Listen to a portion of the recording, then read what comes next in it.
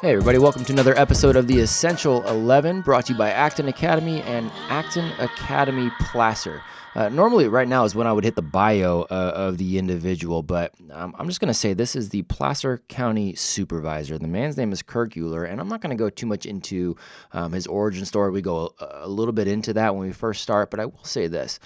Acton Academy is all about the hero's journey, and this man is somebody that many here in Placer County, myself included, and in fact, across the state of California, are touting as a hero right now. He is one of the only elected officials that is absolutely pushing back on what amounts to tyranny here in the state from our governor. So I think you are going to really enjoy what he has to say about all this and enjoy his answers to the Essential 11. So without further ado, here's Mr. Kirk Uhler.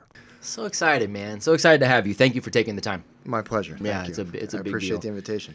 And I want to obviously get into these questions, but before we even do it, and I thanked you downstairs, but legitimately from all perspectives, as a Placer resident, as a dad, as a business owner, a sincere thank you to you as somebody who has obviously continued to speak actually on behalf of people.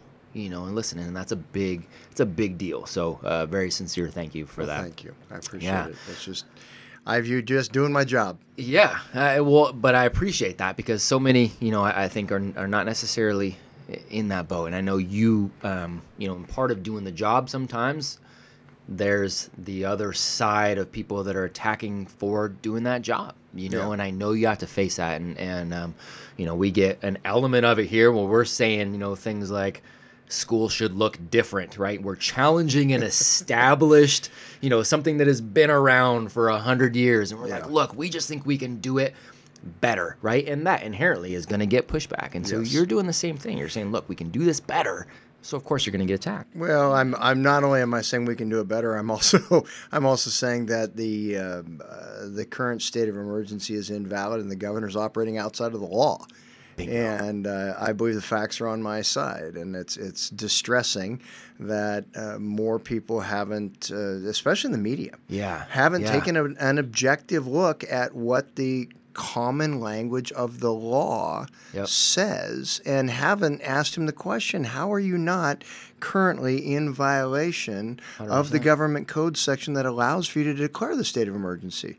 So that's a big part of the frustration is where are the people that are supposed to be holding elected officials like me and the governor accountable? Where's the media that should be doing that? Right. Yeah, and they seem to be absent. So you're getting pushed. Seeing and the videos that you're putting up, and phenomenal video this morning too as well. That one I just saw that you put up there today too. The supply chain. The supply chain. I mean, it was great. It was great, and I have so my many little mook house. But it was great, and I have so many of my friends too that are business owners, local business owners too, saying, I've owned my business for 30 years, and that was great. I mean, I got literally one of them texted me. It's like, that's the best I've ever heard it described. And I'm like, that's awesome. Like that's just cool from a business standpoint. We talk, and know this intuitively as somebody who's involved in education, but from a very entrepreneurial perspective, we tend to use language like supply chain, and people like start to get a little cross-eyed, and so that's why I just said, what does supply chain mean? It means how you get your stuff. Exactly. That's what the supply chain is. Yeah. How do you get your stuff from somebody who made it to you who's going to consume it? All the steps in there, that's the supply chain. That's exactly right. Just breaking it down in language. Okay, so wait a minute. You mean the entire supply chain isn't Amazon Prime? That's not the supply chain, right? Yeah, it's exactly right. Yeah, we get duped into kind of the conveniences now, and it starts to shift to things a little bit. Yeah, I love that. And your videos prior to, I can't remember how many views and shares, and I definitely was one of them too. And again, and another thank you too, because I reached out. The first time I had seen a video you had put out too that was questioning exactly what we just said, like just questioning, saying, hey, how isn't nobody talking about the fact that this is in complete violation too? And I saw that, and I'm like, this is great. And I just sent you a message and said, hey, just want to say thank you, and immediately you got back to me too, and you're just like, man, I'm just keeping up the good fight, doing what I'm supposed to do, and it's a big deal. So I kind of want to talk about how you got into this position in the first place, just to kind of give people sort of the Wolverine origin story, so to speak, and then kind of jump forward after that to kind of the most recent pushback that you got and kind of where you want to go from here too. But let's start with that origin story. Well, I first ran for the Placer County Board of Supervisors in 1992. I was 24 years old when I made the decision. At the time, I was doing government relations work for the Sacramento Builders Exchange, and so I was handling their local government relations. And my interest, my passion in government prior to that had always been state and federal level. And that was really the first time it focused me to really learn about the importance of the mechanisms of local government. And I'd been with the Builders Exchange a little over a year when it came time for the primary for the Board of Supervisors in my own district here in Placer County. And the business community was really not happy with the incumbent at the time, yet nobody had filed against her. And so it looked like she was going to get a free ride. And so with about 10 days left before the filing period closed, I said, well, what the heck, I'll run. And one other person then subsequently did as well. So there were three of us that went into the primary. The incumbent got 43% of the vote. I got 41% of the vote. The other challenger got 16. And so the incumbent and I then went on to the general election in November, and I beat her in the general election in November by a grand total of 67 votes. No kidding. So, if anybody ever tells you that the individual vote doesn't count, I'm living proof otherwise. Yeah. Because, been a lot of consequential things that we did as a board back then when I served in the early 90s, and then as we've done since I got back on the board in 2006. Very cool. That's awesome. And so then fast forward to, and I remember there was something. Did you take over for Ted? I feel like I've Did you take over for Ted at some point? Okay. So here's the story behind that. After I get elected to the Board of Supervisors, Ted Gaines, who's currently a member of the Board of Equalization, Ted reaches out to me. He's a Roseville resident, didn't know him well at the time, and he's saying, I want to run for city council. So I actually ran Ted's very first campaign. You I did? ran his race. Okay. He didn't get elected, but he did have a good, solid showing, enough to where the Roseville City Council appointed him to the Planning Commission, and that was his first official seat, was on the Planning Commission. And then when my old district seat opened up in 2000, Ted ran after Supervisor Jim Williams just did one term, and then he was done, of Williams and Patton Architects. Jim's a great guy around here. So Ted runs in 2000, gets reelected in 2004. In 2006, the legislative seat opens up, and he runs for the legislative seat. He gets elected, and by our county charter, when there's a vacancy on our Board of Supervisors, the remaining four supervisors must be unanimous in their appointment, and they have to appoint within 30 days of the vacancy being declared. So you got a fairly narrow window. So myself and a number of other people put in, and the board picked me to fill out Ted's term, and so then I ran in 8, 12, and 16 and was elected in those races.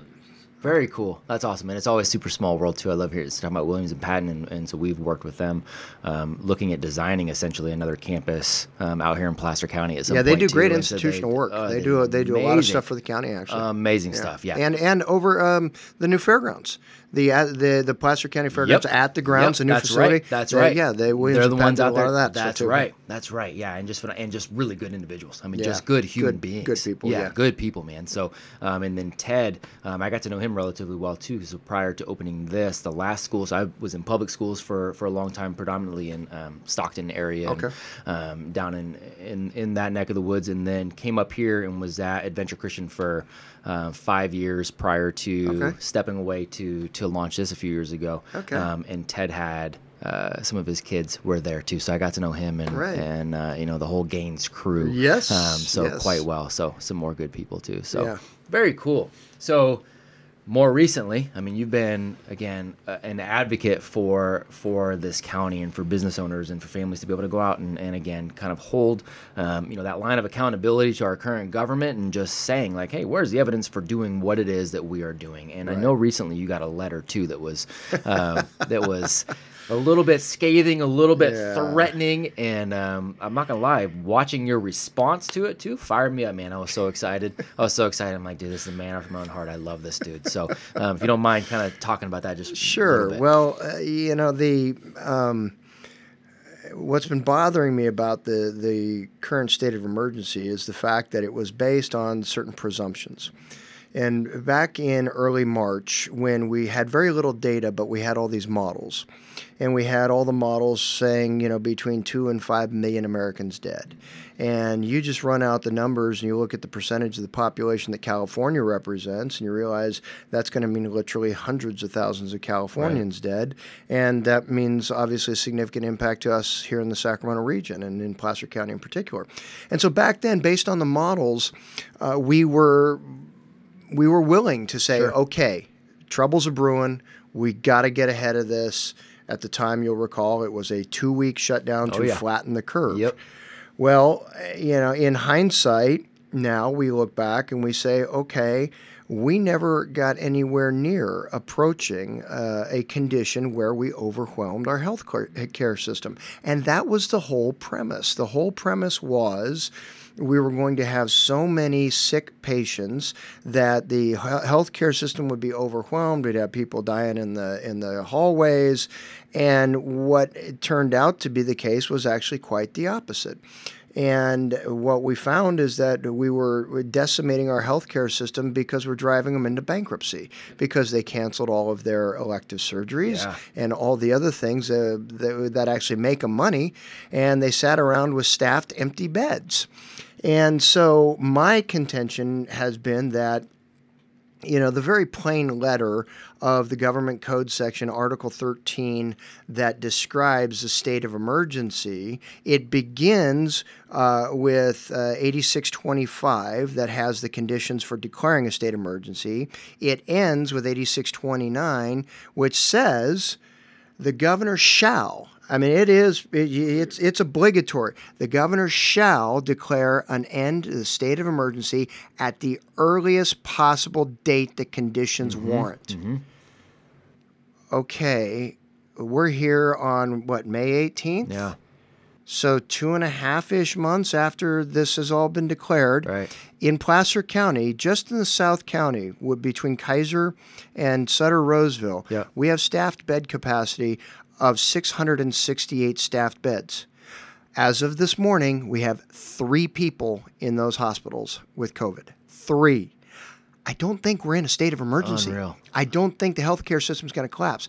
And I was a little worried because there's a provision in the law where he declares the state of emergency that defines state of emergency, but then it says that it overwhelms or it is sufficient to be large enough to likely or is overwhelming, right? So we bought off on the likely part. It's likely to overwhelm. And then there was another provision that says, and it is too much for the resources, and I'm paraphrasing obviously because I don't have it in front of me. Sure. It's too much for the resources of any individual county and therefore will require regional cooperation. Well, as we know, the epicenter of this has been Los Angeles. Yep. They're the ones suffering the deaths and all the rest. Yep. So I went back and I looked at the Los Angeles County Department of Health at their data. And on the day that they had the most hospitalizations from COVID, they had 1,814 people hospitalized, and this was on April 28th.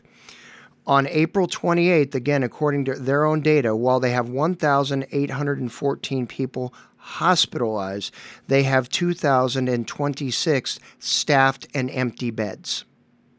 They have double the number of what they're experienced. So at no point did they ever need the combined services of all of the others.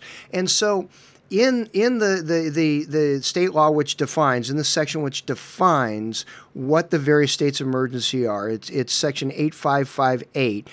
Paragraph A describes a state of war emergency. Paragraph B describes state of emergency. Paragraph C describes local emergencies. And if you look at where we are today, you might be able to make the case that we have a couple of counties that are in local emergency. Yeah. Fine. Yeah.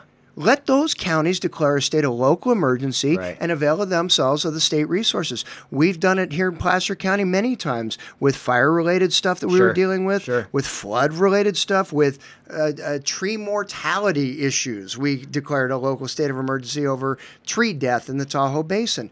So let that happen and let the rest of us get back to work. Here's the problem. The governor's extraordinary powers only exist under a declared paragraph B state of emergency. If it's a local emergency, the governor's powers evaporate. He has no extraordinary powers. So why do we think we're still in a state of emergency? There's a little bit of self-evidence right there.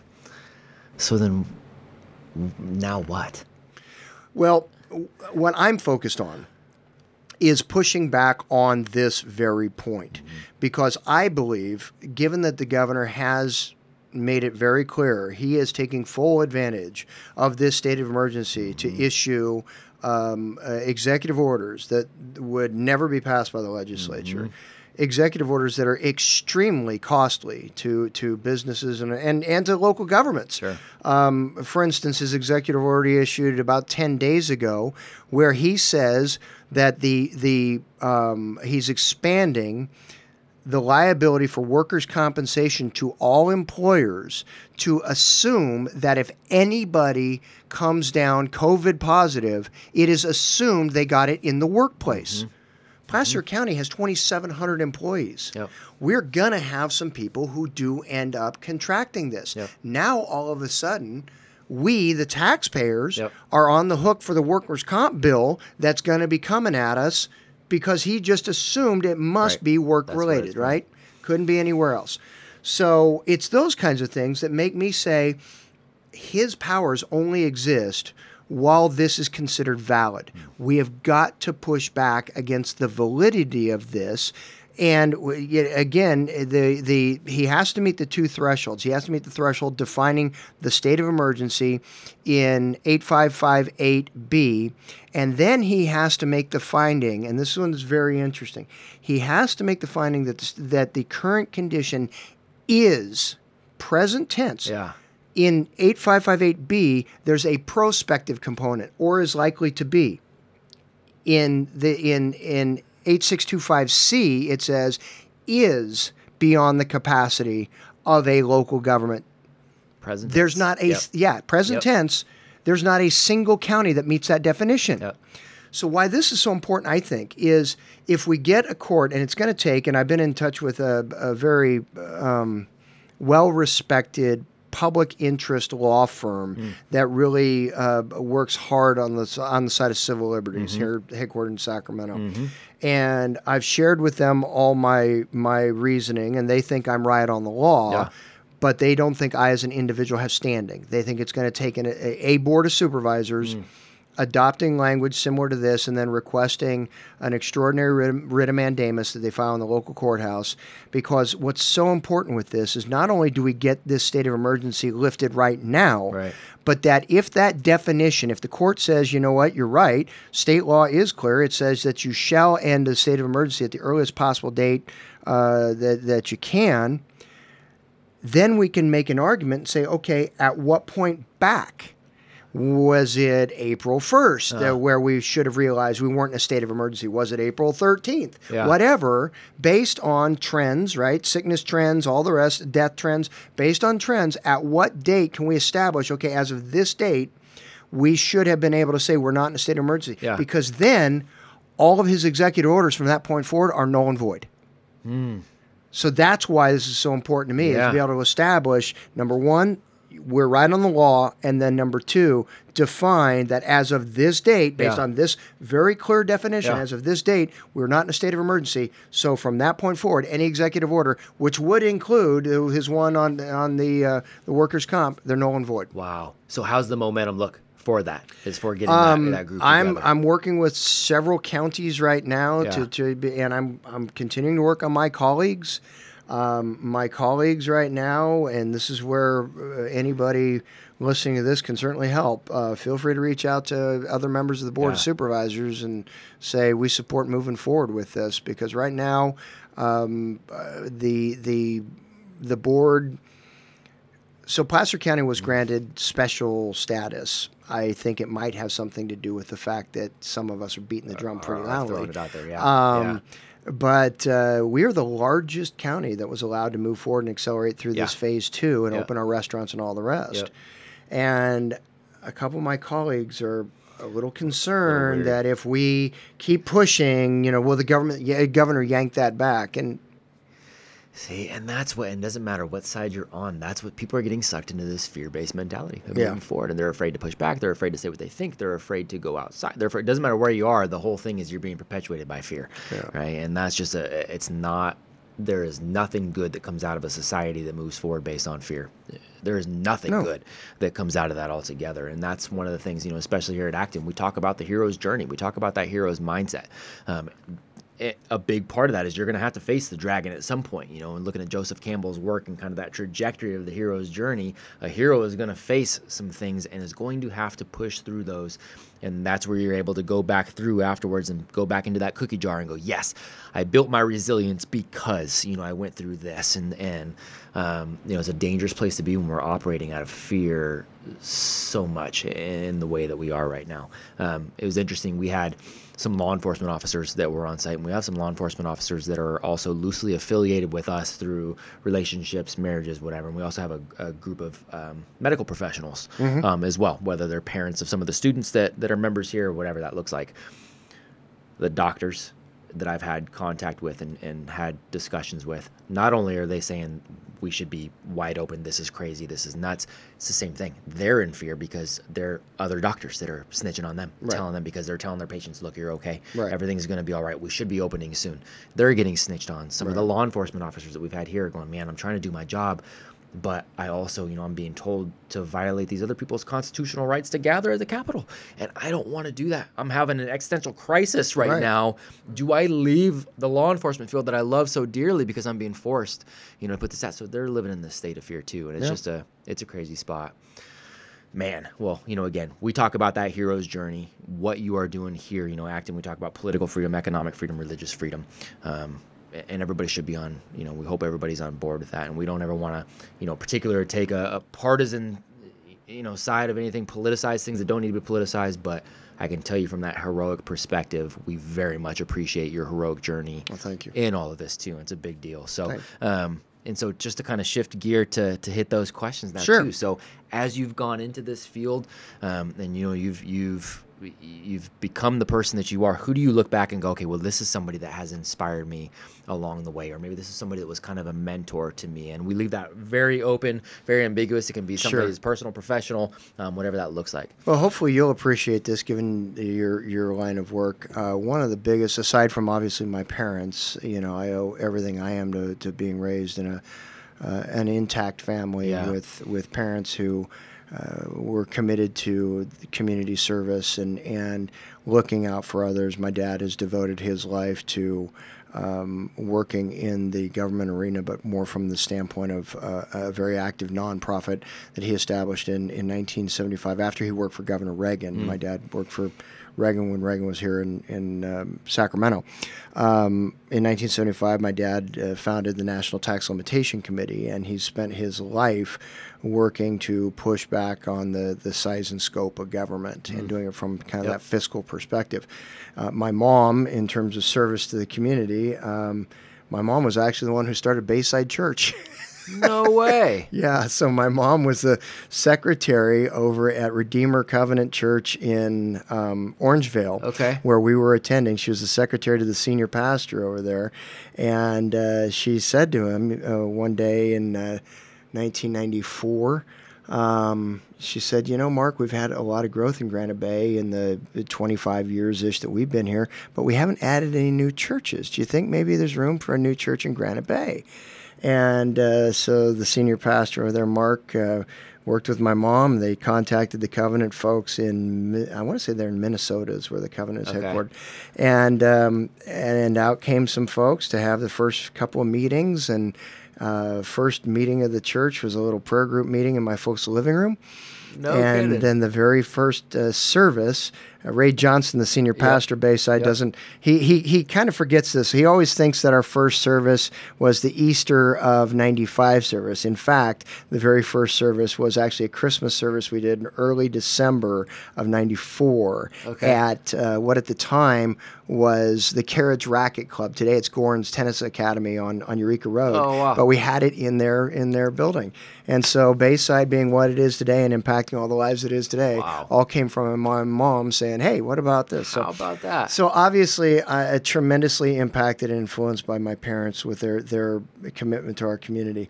But beyond that, I would say the person who had probably the greatest impact on forming me up was a fifth grade teacher who he taught the fifth grade when I was in the eighth grade. He was our civics teacher for the eighth grade class.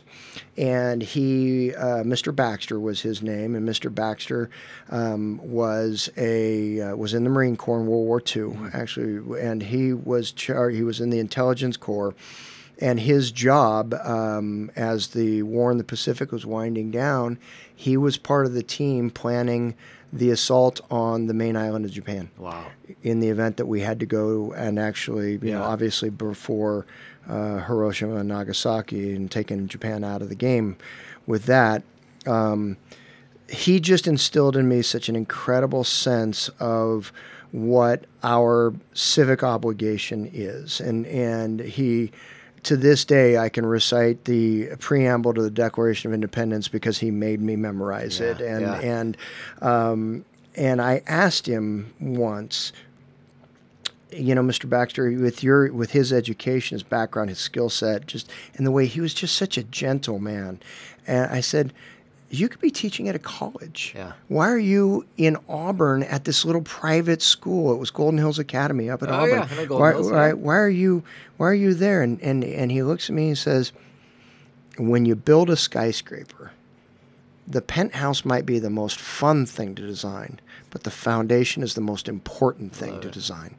And so that's just something that's always stuck with me is take your eyes off of that you know, the sexy thing that sits at the top and understand what it took to get your hands dirty to build a solid foundation so that there could be a penthouse at the top. I love that. I mean, it speaks directly to what our whole mission is. Absolutely. Too, you know, I mean, it really is. And I love that. I love all the crossover there too. It's always, doesn't matter where I am. You know, I've done outside of building this, I've been a keynote speaker for the last 5-6 years. I've done over 300 keynotes to anybody and everybody you can think of, right? And so it always ends up, it's so funny to me, it ends up being a small world. Doesn't matter where I am in the world. I end up knowing somebody who knows somebody, or we've got some similarities, you know, and so I love to see that. Bayside, of course, I know Ray, Lincoln, and all those guys really well, especially being, you know, with Adventure prior to this. And so I got to know all those guys really, really well. And then what you said there too, so it was my 8th grade civics teacher too, who is a man by the name of Dave Nelson, R.I.P. to Dave, who had been an Olympic alternate for wrestling. Oh, interesting. Yeah, for Greco-Roman wrestling. The guy was just an absolute stud. And I remember asking him, it was the first time I'd ever seen anybody with cauliflower ear. Right? And I'm like, oh my gosh, something is wrong with this guy, right? And you got these big old, and I'm like, dude, what did you do? And he's like, well, this is what happens when, you know, and I remember asking him at some point why he wanted to end up, why did you want to be a teacher? Why did you end up wanting to be an educator? Because he was one of those guys that just naturally could connect and had a lot of impact, and he was a very soft-spoken guy, but it was just somebody that all the kids just gravitated to, you know. And I remember him saying, you know, it was precisely when I was at this age, this is why I wanted to work with middle school kids, it was precisely when I was at this age that somebody changed the trajectory of my life and helped me become the person that I am.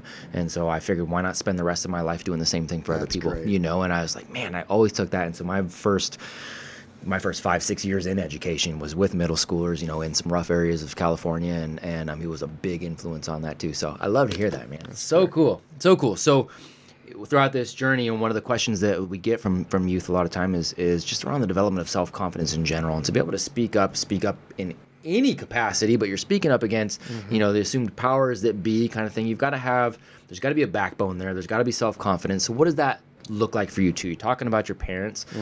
Was that a big part of you becoming a self-confident individual? Do you feel like you're a self-confident individual? Is that something you still work on? What does that self-confidence journey look like? You know, I do feel that I am a self-confident individual. I'll tell you a little story, and I don't remember this. This is told to me by a classmate who was in class with me in 4th grade. Okay. And I don't remember the incident, but he remembers it, he claims vividly. And so in 4th grade, we're in math, and Mrs. Wessner was our teacher. Mrs. Wessner puts a problem up on the board and asks, somebody who thinks they can solve it. And I said, here, I think I can solve it, and here's and I go up and I do it. And she looks at it and she says, okay, is there anybody else who thinks that they know how to do this? And young gal at the time, one that all the boys had a crush on, Laura Neasley. Laura Neasley raises her hand, and she says, and so the teacher, Miss Wessner, invites Laura up, and Laura does hers. And so Miss Wessner looks at me and goes, well, Kirk, do you think your answer is right, or do you think Laura's is right? I said, I think mine is right. Laura, do you think? She said, I think mine is right. And she puts it to the class. Okay, who thinks Kirk's answer is right? No hands. No went hands. up. Yeah, you aren't going to. Who thinks Laura's? Yeah. All the hands went up. And she then turned to me and said, do you want to change your answer? I said, no, I'm right. And sure enough, I was right. And Mrs. Wessner used that as an opportunity to explain to folks, if you know you're right, stick by your guns. Yeah. I don't remember. I truly don't remember that happening myself, Yep. but a longtime friend and my chiropractor, he loves telling that story. Yeah. So I love that story. I love that story. So we want our kids to get back to the top, to be able to have conversation, right? One of our events we did last year was the No Safe Spaces event. We teamed with Prager and Corolla, and we helped them to put out the No Safe Spaces movie. Right. And we held this event at William Jessup, and Dave Rubin came out and spoke for us, and just talking about, kind of getting out of the need to have all of these safe spaces in our universities and, all of this kind of stuff, right? We had high schoolers that were up there, and they were debating some hot button topics, and we were talking abortion, we were talking mandatory vaccination, we were talking some tough things, but we wanted to do it in a way that showed, look, you can be on one side and somebody else can be on one side. You can actually have a conversation, and you can walk out of there and not hate each other. You can walk out of there, right? And so that's one of the things that we want people to realize. It's okay. You're not going to agree with every single person on this planet. That's all right. Yeah. You can still move forward. But an underlying lesson there too is also, when you know you're right, you can still have that conversation. You can still value that other individual, but when you know you're right, it's okay to stick to your convictions. well, but and have it be fact and knowledge based. Exactly. Why do you believe what it is you believe? Yeah, one of the most eye-opening turning points for me was the first time I got into a conversation with my dad about minimum wage. Yeah. Because I was a freshman in high school, and I was going to get my first job at $2.75 an hour. Yep. And we started in, about the minimum wage. And I thought, of course, minimum wage was a great thing because it meant I was going to make $2.75 an hour. And it was a very interesting conversation, which got me looking into some of the more fundamental principles of economics in terms of supply and demand, and how when the government can place an artificial cost on something that's included within that supply chain, as we discussed, that's included within that supply chain, all you're doing is artificially burdening somebody else.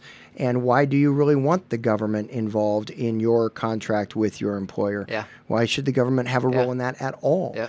And so that was an example of where I went into the conversation thinking I knew that I was right on this, but I was smart enough to listen to somebody who was better educated, had a little, and I came away going, okay, I didn't have an answer for that, so you know what? I need to reconsider my position. To change the perspective. It's exactly it. And it makes me able to then argue that much better against minimum wage as opposed to arguing for it. Bingo. Oh, I love that. Good on your dad, too. And that's a perfect segue, too, to the next. So, part of what we do here is we want financial literacy is a big deal. I mean, and I've heard for years and years and years, and whether I've heard it from students that I've been working with, whether I've heard it at the higher ed levels, whether I've heard it from employers as I'm helping them, and the young people coming in and they're going, man, they don't know how to, they're like baby birds, help us, help them, whatever that looks like. financial literacy is something that seems to get lost kind of in the cracks. And so we're trying to alleviate that here by understanding, P&L and income and assets and liabilities and what all of these things mean, how to realistically take a look at all of these things, how to actually, these kids are operating real businesses, right? Financial literacy matters. Understanding economics matters. Right.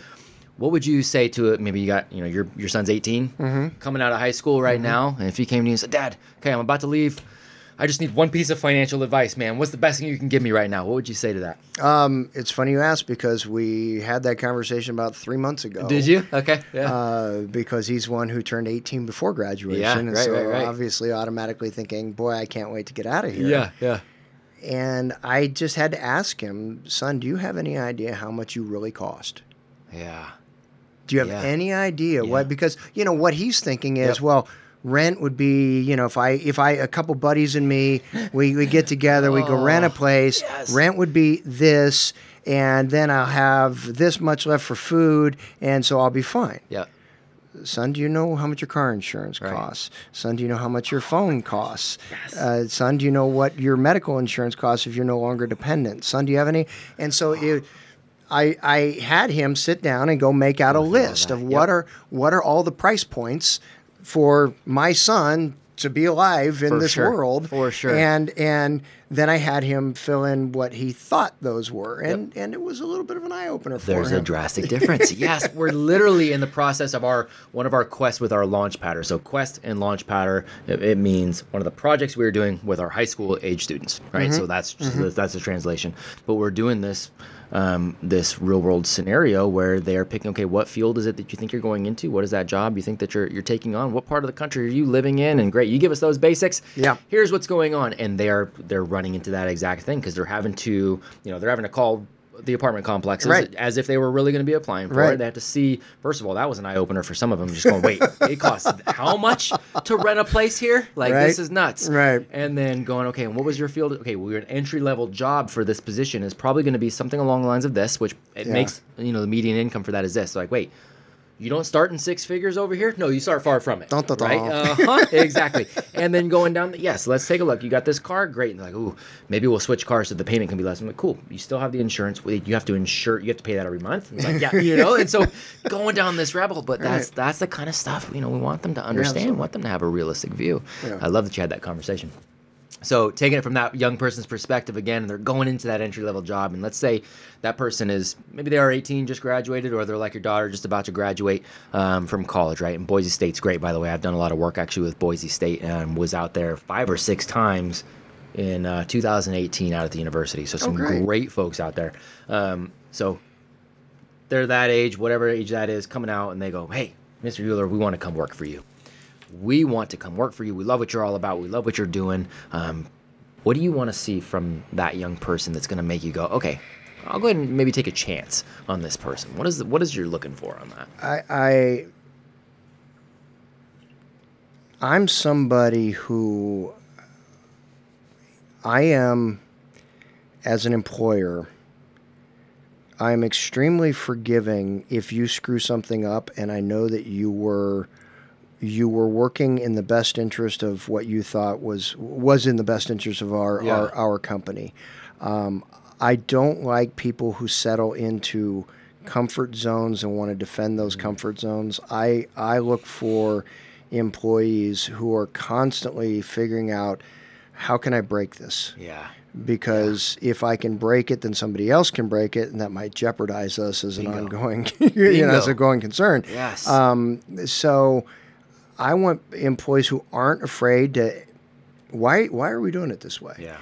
It's one thing to be taught a job, and I'm coming at this from a standpoint. One of our companies, Casting Calls America, headquartered in Boise. Mm-hmm. Casting Calls America, we've got 13 employees right now, and we started with 2 business partners of mine who just solved a problem. And then they came to me and we said, we think this has market application. And first revenue for our company was June 29th, 2014. And today we're in 32 states, or 32 cities. with one national product, faith-based casting, and then we've got SAC Casting was our flagship, and now we're in Orlando and Boston and all the rest. Cool. And we've just created a better machine for casting projects in these various cities. So if you're a casting director, you put your roles on our site, and we find you your actors for you. Basically, it's a subscription model. Yeah. But what I encourage from our employees is learn the product, but at every step that you're learning the product, in order to be able to deliver the product to the customers, every step you're learning, ask the question, why? Why are we doing it that way? Don't just take for granted that this is the best way, because you in your experience might have come across something that where you can say, hey, now that I understand why we're doing it this way, what about looking at it this way? So that's really what I want, is I love that. Employees who are inquisitive and driven. Yeah, good questions always infinitely better than good answers. I mean, they always are, because that's what's going to drive innovation. That's what's going to drive the change. And we had a meeting this last Friday. We had our staff meeting, and it was like, okay, look, so one of the other employees brought up, says, look, I think we can do this better. Let's talk. And we had this phenomenal 2-hour meeting about, and that's what I want. I'm like, okay, they're like, oh, I was worried. Like, whatever made you think you should be worried about that? I want us to get better. This is what I want to talk about every time we meet.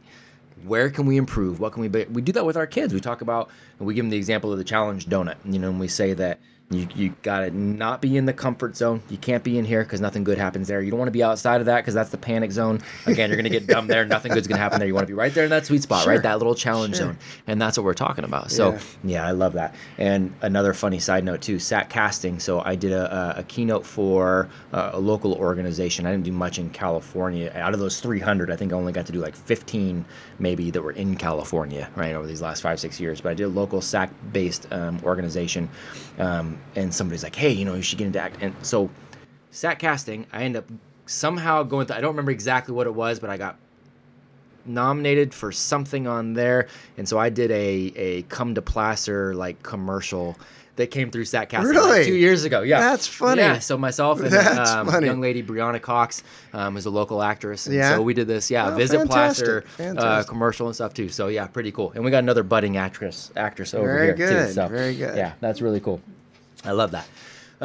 So one of the things that we talk about quite a bit here is the need to be able to be disciplined and not always just motivated, right? Motivation goes like this. But if you're disciplined to work towards an outcome, you'll be able to push through the times when you're not super motivated, right? And it's one of the rules that we have in our house too, is discipline equals freedom. This is one of the things that we say. So what's something that you've had to maintain discipline around for yourself that you're like, oh, I don't necessarily love this part of my job, maybe, but I've got to do it because my outcome is this, and that's how I'm going to get there. So it's less, for me, the discipline is less job focused and more on my health and fitness focus. Oh, nice. Yeah. I've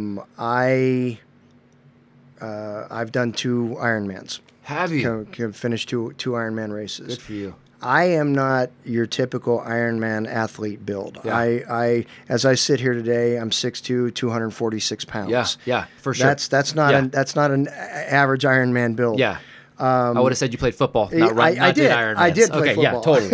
Right. But it was just one of those things where I thought it was so crazy, and so you're going to swim 2.6 miles, then you're going to bike 112 miles, then you're going to run a marathon? Yeah, sounds atrocious. Let's do this. That's just so stupid. Why would you do that? Why would you?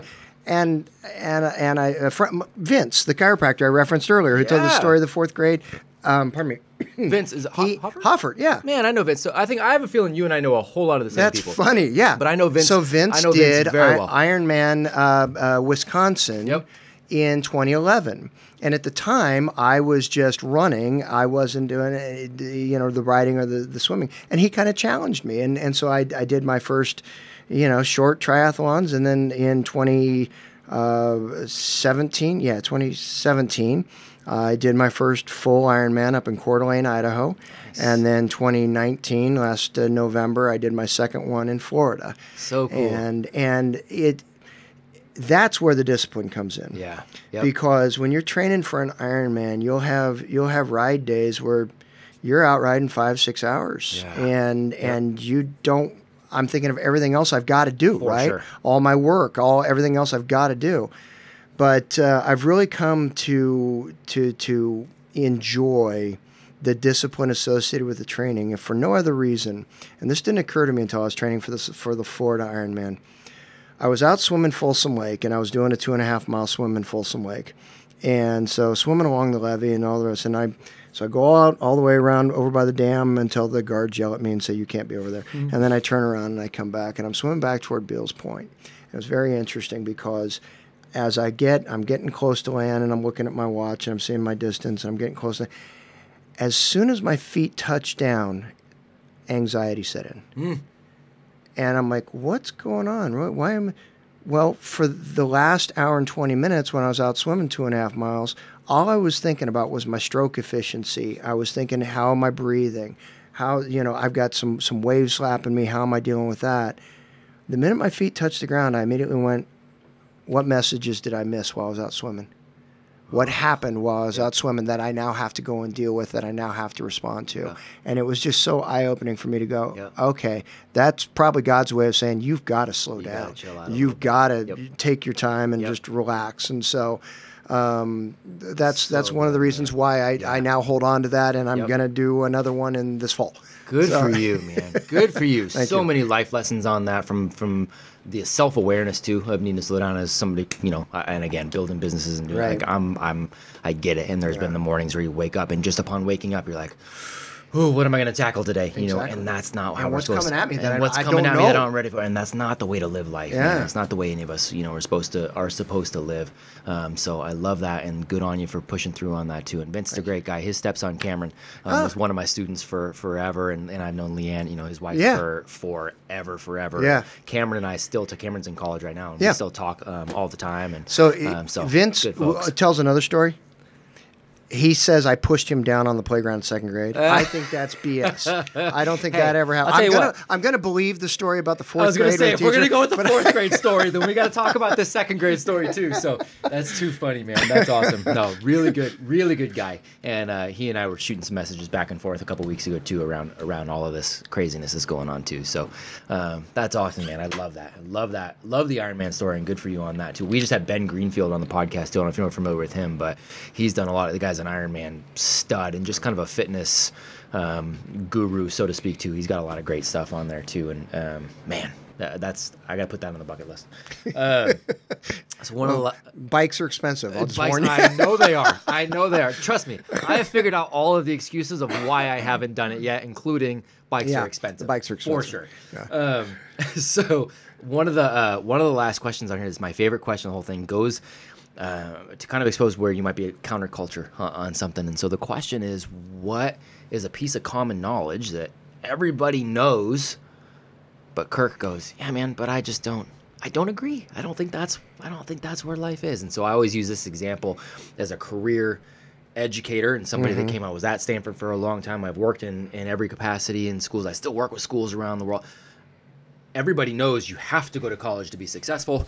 And I go, yeah, I actually don't agree with that at all, and I think for a lot of people it's actually a bad decision. Right. So I'm kind of counterculture in that regard. Sure. Is there anything that stands out for you? Well, yeah, you mentioned Stanford, and of course they're considered a top tier university. Yeah, but I'll say that as a Cal grad, I think that's false. Absolutely, as you should. I forgot that you're a Berkeley guy. That's right.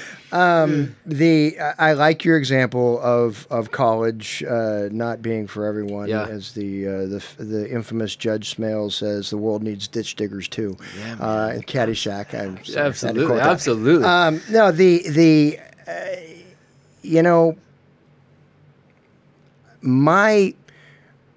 My innate, or I should say inerrant, I guess, view of cultural shifts is I'm always looking at what drove it. What motivated people, for instance, with this willingness to give up our individual liberties the way that so many people have, and not just a willingness to give them up, but then the feeling that I can sanctimoniously attack those people who don't want to surrender their individual liberties. Right. I mean, the emails that I have where people are asking me, can we come stack all the dead bodies on your front yard and all the unreal. It's that kind of thing, and so I've always looked at what is the kind of that societal norm and where it's driving, and just looked at it from a standpoint of what is driving it, and if it is not good and pure and true, then I don't care how many people are going that direction. Go the other way. Yeah, I love that. Totally. Just go the other way, and there's nothing good. This expression, new normal. We have to get used to a new normal. No, normal is normal. And normal wasn't something that we invented last week. Right. Normal is over generations and generations of human interaction that we come to accept, that when I see somebody, I want to shake their hand. When we get together, we want to crowd ourselves into big stadiums and watch people beat each other up on the gridiron. That's what we want to do. That is normal, because that's what we as humans crave. That kind of interaction. And it seems to me, the more I hear people saying, oh, there'll be a new normal, we have to accept a new normal, the people saying that are the people who are in charge of defining what it is. And often people that should scare the heck out of folks. And often people who benefit from that very change taking place. And typically that benefit comes in the form of you surrendering your individual liberty so that they can exert their power that much more. Exactly right. And that's what I really hope people come out of all this with. And as we go into November with the presidential election, and whether you've got folks on your ballot for city council or county supervisor, state assembly, state senate, U.S. Congress, U.S. Senate, or the White House, I really hope that people look at this through the prism of, when you had the opportunity that was created by a crisis, did you try to consolidate power in a command and control top-down fashion and then fought to relinquish that? Or did you briefly say, we're willing to briefly give up our individual liberties for the greater good, and then at the first available opportunity, you fought like heck to get them back? So good. So good. So good. I mean, it's, gosh, I know we're clapping too. It's just like, yes, man, absolutely. I mean, the last couple questions are usually around like, what is kind of the legacy or legacy statement, legacy quote, and then kind of where can people go to hear more from you too. But you almost just kind of summed up a lot of that right there. And you posted a great quote today too from Thomas Jefferson that was really kind of the summation of all of that too. So, but do you have any other? I mean, I don't have a hard time thinking that we're going to be able to end it on something better than that. Stepping on that. But I mean, really, is there a go-to quote that you kind of use, a go-to, that you were? Yeah, actually, there is. And again, I mentioned previously Mr. Baxter making me memorize the preamble to the Declaration of Independence. A lot of people know the preamble to the Constitution. But really laying out why we believe in what we believe and why, that a decent respect for the opinion of mankind requires that we declare the causes that impel us to the separation. And then going straight into, we hold these truths to be self-evident, all men are created equal, endowed by their Creator. And then we feel again, and that that we say that part, we say, and among these are life, liberty, and the pursuit of happiness. And we all stop and we say, yay, life, liberty, and pursuit of happiness. We kind of clap and say, we all get life, liberty, and pursuit of happiness. But the founders in the very next line say, okay, now here's your job. That to secure these rights, government are instituted among men, universal term, deriving their just powers from the consent of the governed. Just powers, consent of the governed. That's what our entire country was based on. Government only has the power we consent to give it. And when government, in the very next line, that when any form of government becomes abusive of these ends, it is the right of the people, indeed the duty of the people, to alter or abolish it. Bingo. So this thing that we call citizenship, it's not passive. That's right. It's active. That's right. And if we want to keep it, we have to understand what our role is, and we have to insist our elected officials understand what our role is. Bingo. Freedom and responsibility are inextricably linked. We like to stop at the freedom part. That's right. Exactly right. To stop there. Anybody who's had teenagers knows. No doubt about it. They want the freedom, but the responsibility part, they ain't so hip to. All the correlating responsibilities. That's exactly it. Yeah.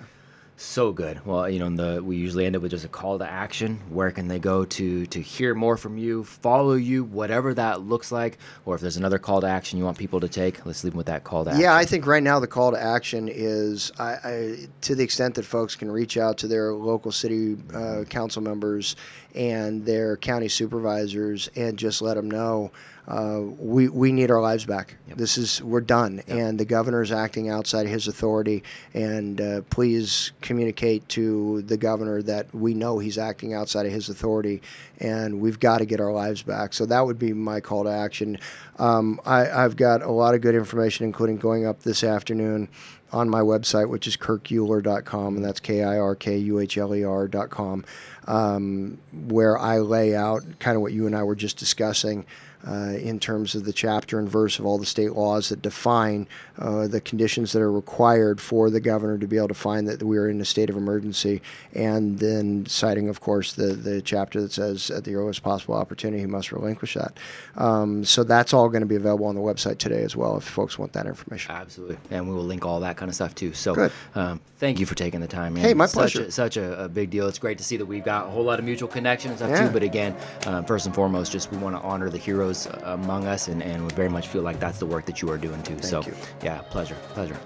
There you go, man. Mr. Kirk Uhler, and you heard the call to action there at the end, and so I would invite everybody to participate and head over to kirkuhler.com, see what's going on. If you find his videos on Facebook, you'd be worth sharing those as well. He's doing some great work here, so it was a pleasure to have him in. Hope everybody's having a great day. Thank you all for listening to the Essential 11, and we will catch you next time.